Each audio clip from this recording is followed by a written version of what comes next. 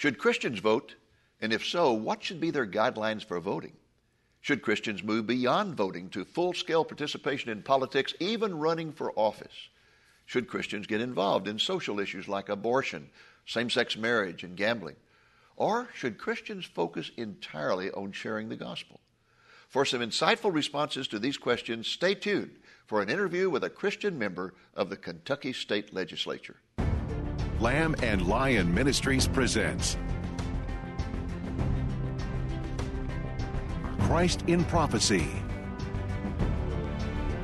a program that focuses on the fundamentals of Bible prophecy, showing how current events in the news relate to biblical predictions of end-time events and the soon return of Jesus.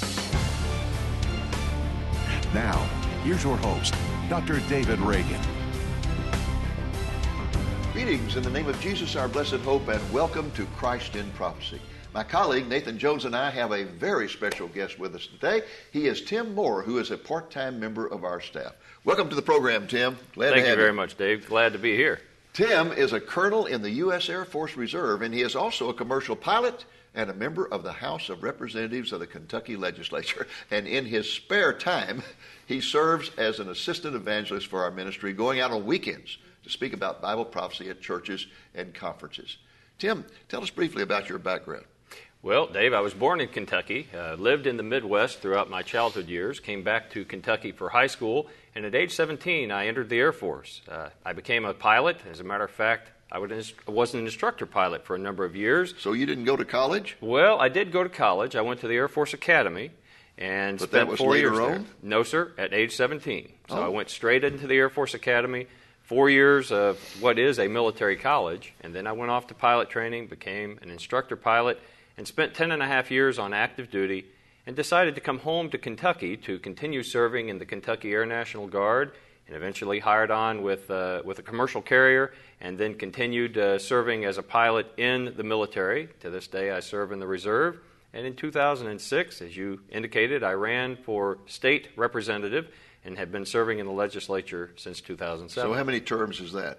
Well, I'm in my 5th term right now, and that's enough. But so you don't believe in term limits? I do actually believe in term limits, but I think it should be universally applied. There you go. Yes, sir. Well, you said you were in active duty. Where? I was active duty first at Columbus Air Force Base in Mississippi, and then at Grissom Air Force Base in Indiana, and then at Little Rock Air Force Base in Arkansas. So you never got into combat or went overseas or anything like that? During my time on active duty, I did go overseas with the military, just flying a C-130, and my combat experience came later during my time with the Kentucky Air National Guard. So you were in logistics, flying supplies over? Flying supplies all over the world, bullets, beans, and personnel. Yes, sir. Okay. Well, Nathan? Fascinating. Well, good to have you on. Thank you very much, Nathan. Glad to be here. Now, I would like to know, how did you get involved with Lamb and Lion Ministries? Where did you hear about us? Well, while I was up in Indiana, Dave came to speak at a little church. I say a little church, out in the middle of the country. It was actually a large church. Okay. And my wife and I thought, well, this might be an interesting experience to go for the Sunday evening, and we'll kind of play it by ear on whether or not we would go back every night. Well, after hearing Dave on a Sunday evening, we determined we would be back every opportunity that he was there during that conference, and had such a tremendous exposure to the good message and the good news that Christ is coming soon that we became lifelong supporters of Lamb and Lion, became prophecy partners. In fact, that was back in the early 80s, wasn't it? That was actually in the early 90s. No, sir, because it was 90s? About when my daughter was born up in Indiana. Yes, okay. Sir. Okay. And Nathan, you may not know this, but one time when I was up there in Kentucky speaking, and I went up there fairly frequently in those days. Mm-hmm. I went over to his parents' house, as I remember it, yes. in Nicholasville, Kentucky. Yes, sir. And we had the whole clan there, and we were eating lunch and having a great time. And suddenly he turned to me and said, you know what you need to do? You need to start having conferences for your prophecy partners. And I said, well, that's a great idea. And so when I got back, I discussed it with the staff, and as a result of his suggestion, we started having prophecy conferences. And they were small. I mean, they were held here at our headquarters, and we could only seat about 50 people at that time. Yes, sir. And so we held a whole series of them based on your suggestion. Well, I have to give a shout-out to my brother, because he and I came up with the idea together. My brother, Chris, who is also a prophecy partner and very committed to the message of the Lord coming soon. So we've been very glad that idea has sprouted into what today is a very large conference every year. Yes, it's grown to where we have an 800, 900 now. Yes, sir. Lord's really blessed. Now, you have been going out for about a year?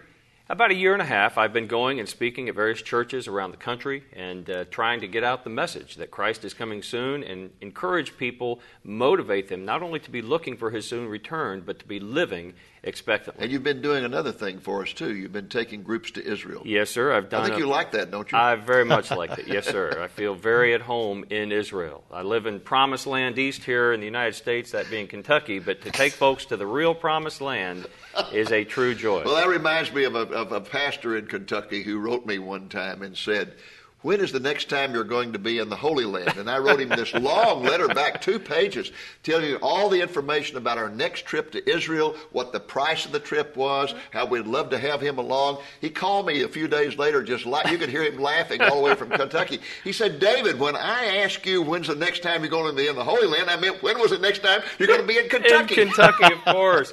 Well, Lamb and Lion has had a tremendous ministry in Kentucky. And Dave, you've come so many times that you have a number of folks who are plugged into this ministry and supportive, and it's been a great blessing over the years. Well, it sure has. I tell you, I love Kentucky, not only because it's so beautiful, but because we have so many really enthusiastic supporters there, people who are really living with an eternal perspective and looking for the Lord to come back at any moment. Praise the Lord. That is so true.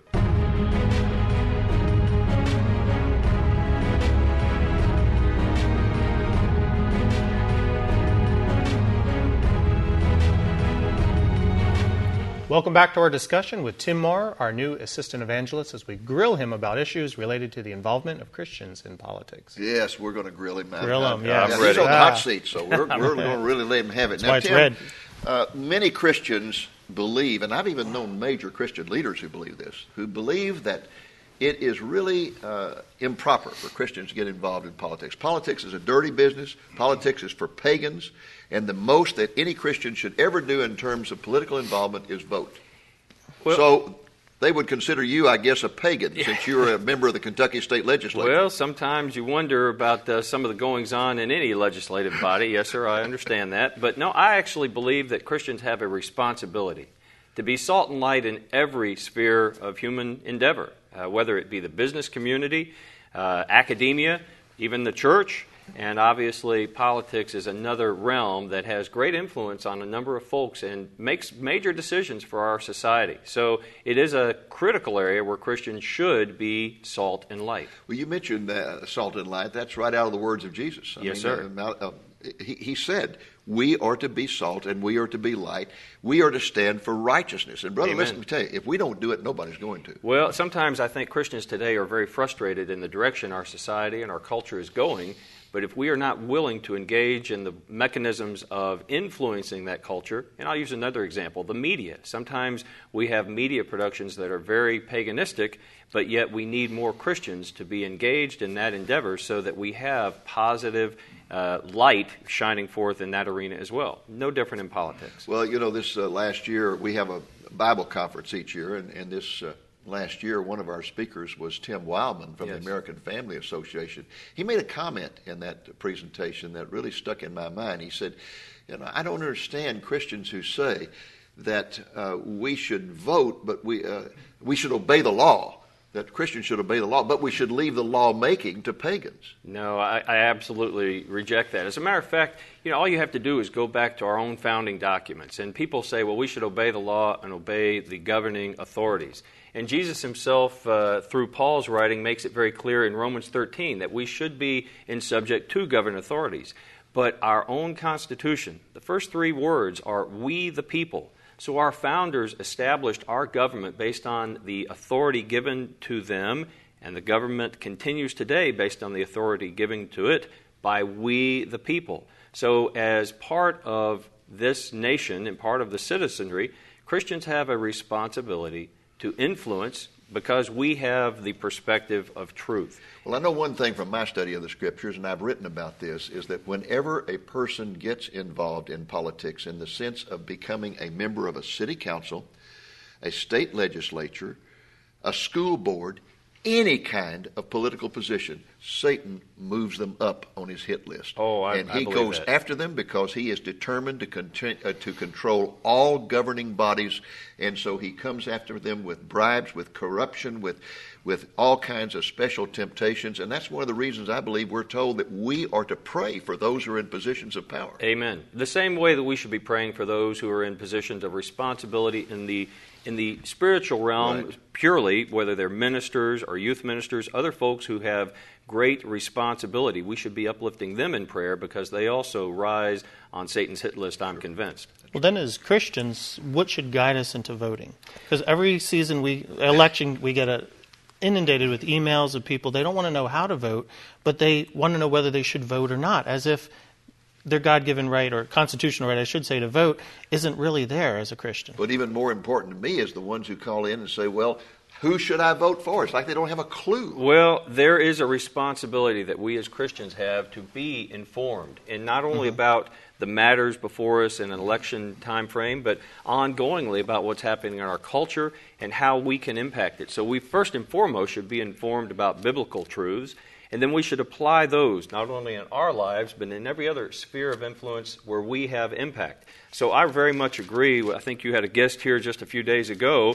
Mr. Rafael Cruz, who said that there is guidance in Scripture on how we should look for who to vote for and who should get our vote and what kind of things we should use to consider how to vote. And that's found in Exodus chapter 19, verse 21, where it says that Jethro, Moses' father-in-law, came and said, you should appoint people over the folks to help you govern, and they should be men who will, first of all, fear God, second of all, should know truth, and third of all, should never pursue dishonest gain. And so the first key point when we are determining who to vote for is someone who fears God. Yes. Someone who respects the ultimate authority, not being the vote themselves or even some kind of man-made law, but they know that they are eternally accountable to God Almighty.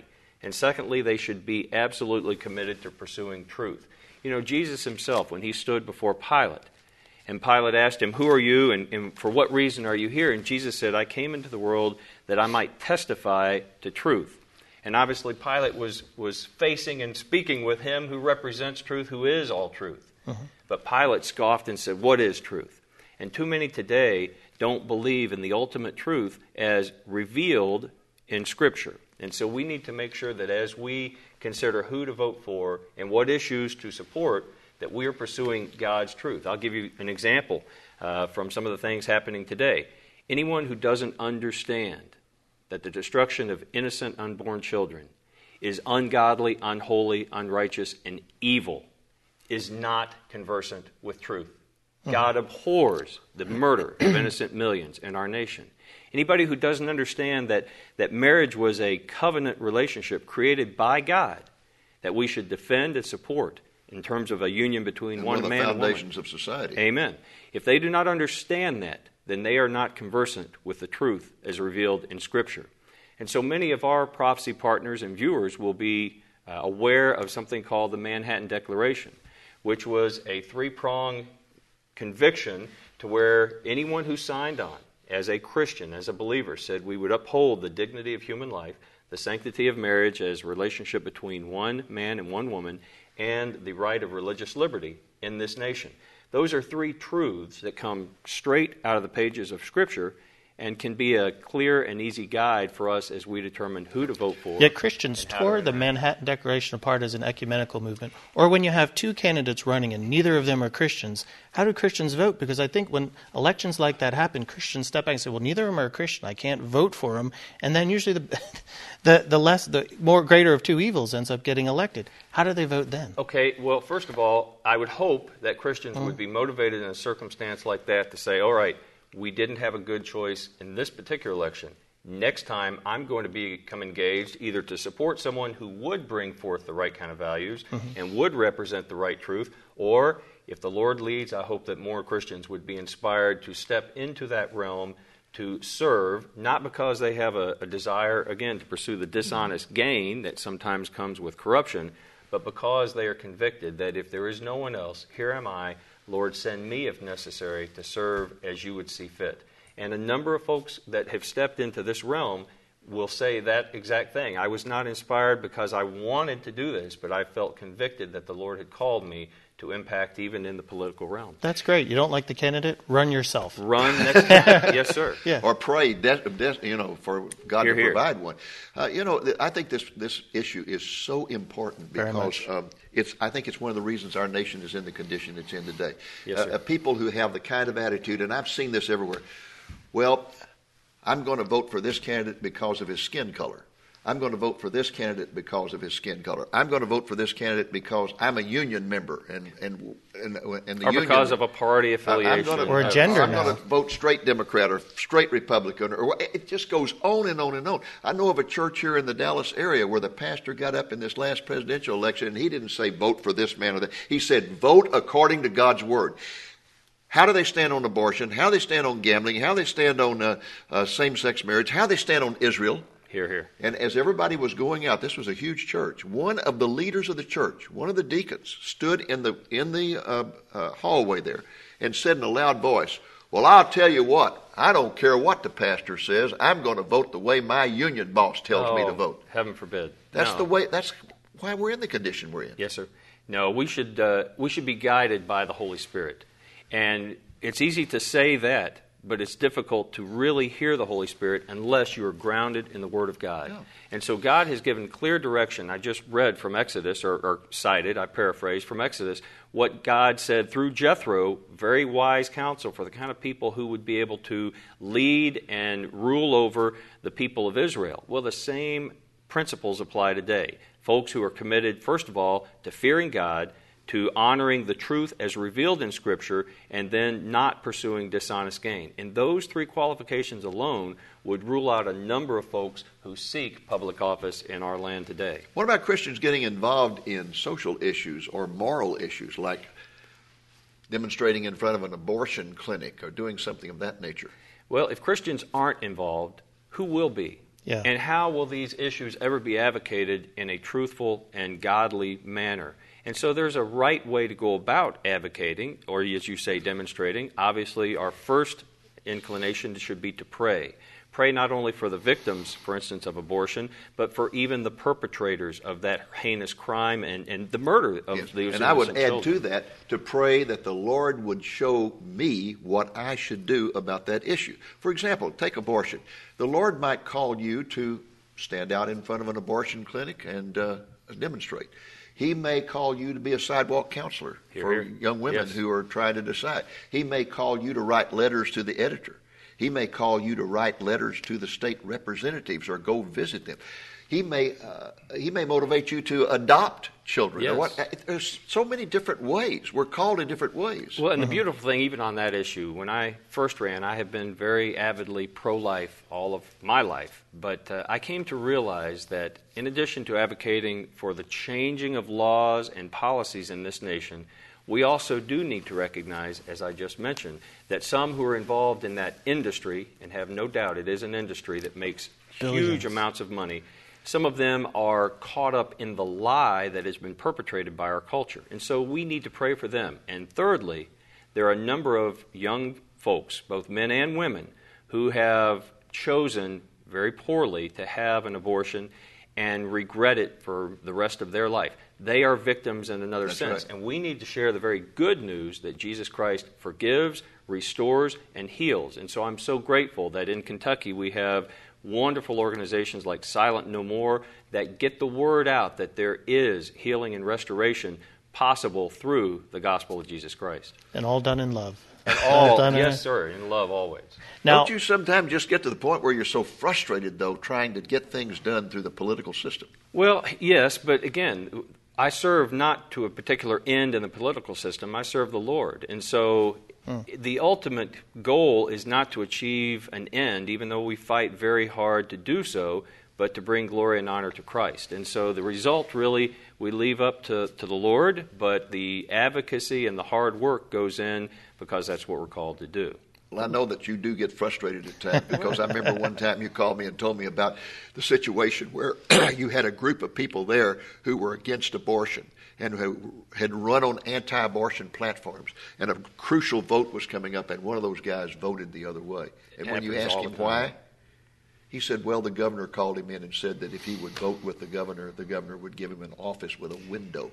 People sell out for things that you would be shocked at. And yes, that is very disappointing to have folks who would claim during an election cycle that they are pro-life or pro-traditional Christian values or anything else and get to the Capitol or get in another avenue of endeavor and fail to live up to that. It happens in my capital all the time. Folks who claim that they're pro-life, every campaign, fail on that issue time and time again. But, again, we go back to the three qualifications. Perhaps they don't have a healthy enough fear of God and what the eternal ramifications of that hypocrisy really is. So I pray for them as well.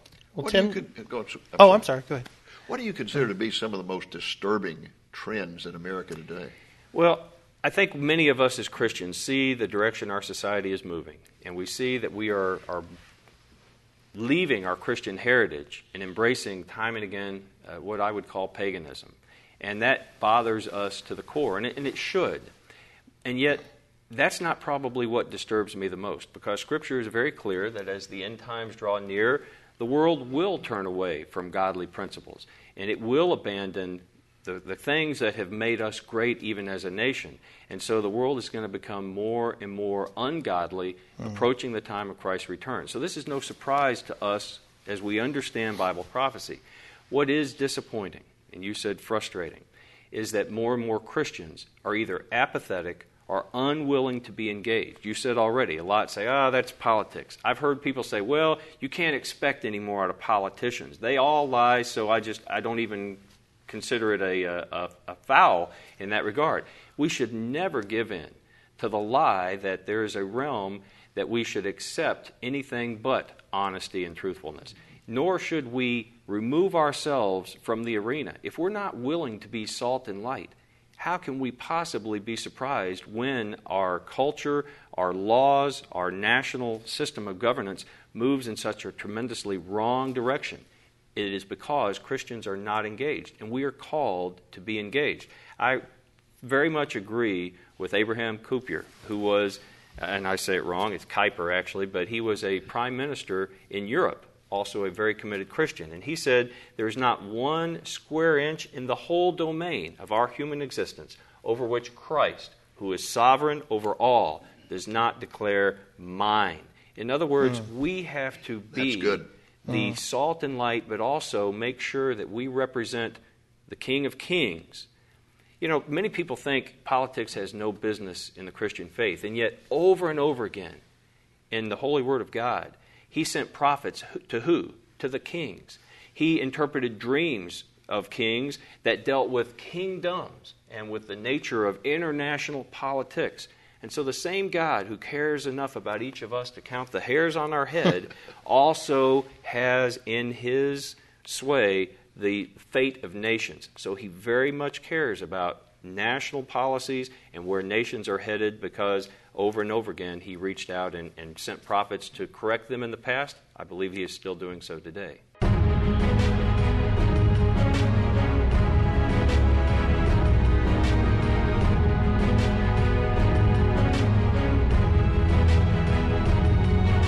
Welcome back to our conversation with Tim Moore, our new assistant evangelist. For those of you who may have tuned in late, Tim is a colonel in the U.S. Air Force Reserve.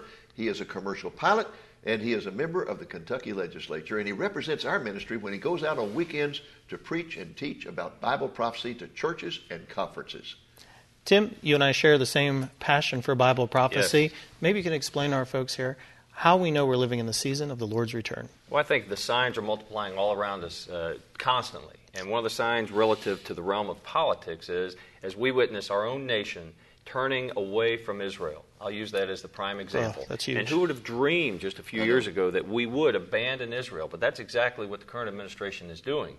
And it breaks our heart, and yet it is fulfillment of Bible prophecy, because Scripture says in the end times, all nations will turn against Israel. So I think that Whether you look at the signs in our own culture, the signs globally, or the signs of all the nations, including ours, turning against Israel, it absolutely proves that we are living in the season of the Lord's return.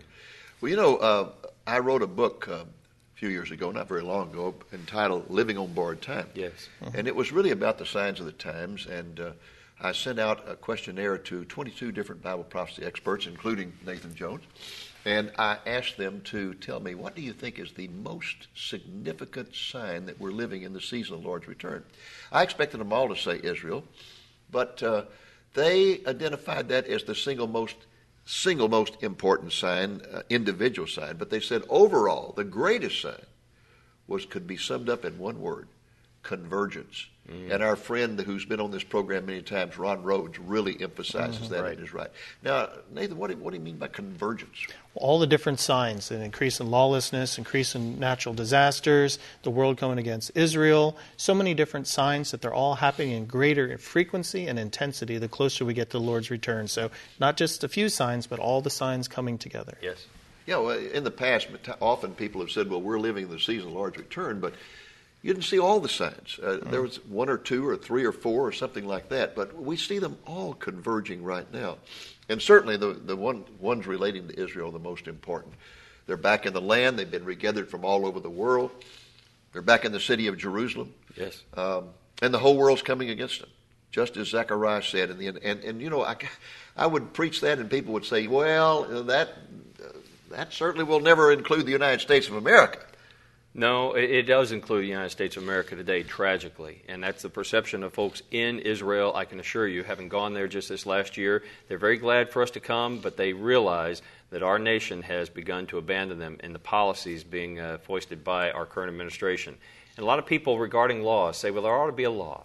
But until the chief lawgiver comes to restore true justice, yes, we do have to advocate, but we have to have his law written on our hearts as believers. Well, Tim, thanks for being with us today. Folks, Tim is available to be with you. He can come to your church and speak, come to conferences and speak, and you can contact him through our ministry.